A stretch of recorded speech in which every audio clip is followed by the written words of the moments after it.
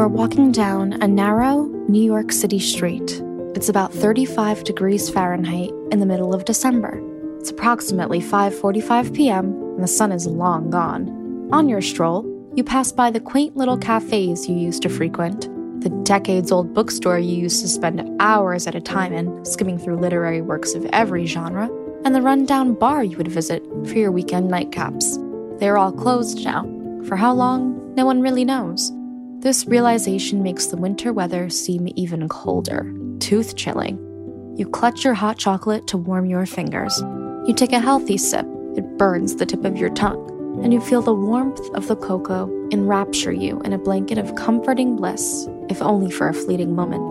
Your gingham scarf rapidly sways to and fro. Your hat nearly flies off your head. But then you think to yourself, maybe dry, unforgiving wind is misunderstood. It is quite refreshing and nurturing, actually. It reminds you that every part of your body is alive. You feel more. You are reminded that your toes, ears, fingers, and teeth feel. You still exist through all the chaos, uncertainty, and empty city streets. All that matters is the moment that enraptures you, the geometric flakes of snow that descend from the night sky onto your tongue. Breathe in, then breathe out, and watch as your icy breath evaporates into the cool, indigo night.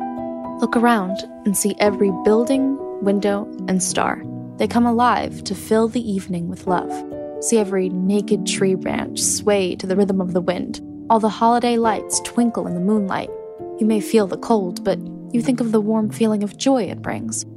You are reminded of the times you spent in those now closed establishments, and you have hope for the day they welcome you back with open arms, grasping you tighter than ever before. Your memory invites you to think of the people you've met in these same streets, and although times are clouded with ambiguity and unpredictability, you feel alive in this moment. You look forward to the memories you have yet to make, but that you feel are soon going to become reality. Your dreams may have been put on hold, but a new, fulfilling year is on the horizon, filled with good spirits and laughter, even if they come through a screen.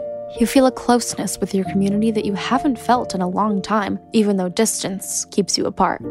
You are cold, you are alive, you are loved.